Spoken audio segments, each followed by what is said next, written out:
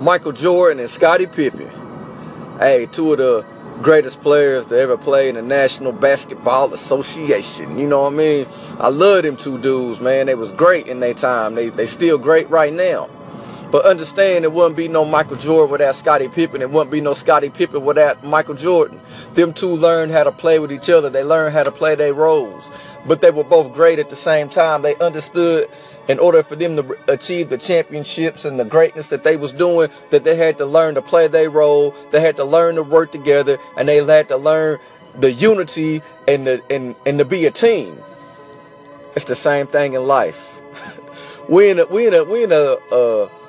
time right now where everybody want to be the Michael Jordan in this world, man.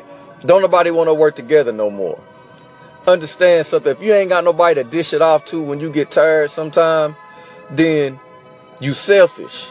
On top of being selfish, you ain't going to succeed. You can't do all this stuff by yourself. You got to have a support system behind you that has the same dreams, that has the same goals as you, that's going to work with you and not against you, that you can put your trust in. Michael Jordan and Scottie Pippen had that. So in life, when we going through, a lot of people just want to get their point across. A lot of people just want to say what's on their chest and give their opinion of everything, and they're not caring about what it does to anybody else.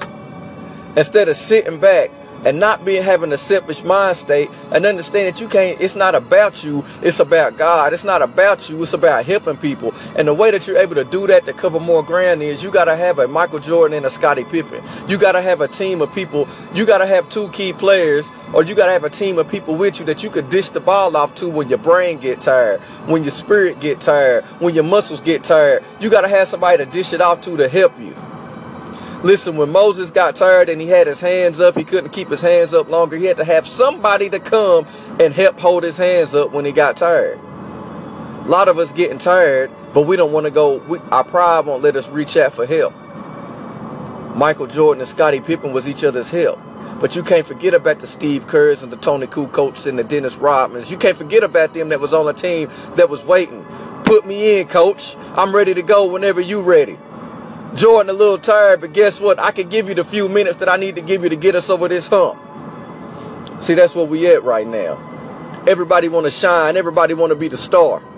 Everybody want to beat their chest and say, look what I did. Instead of look at what we did.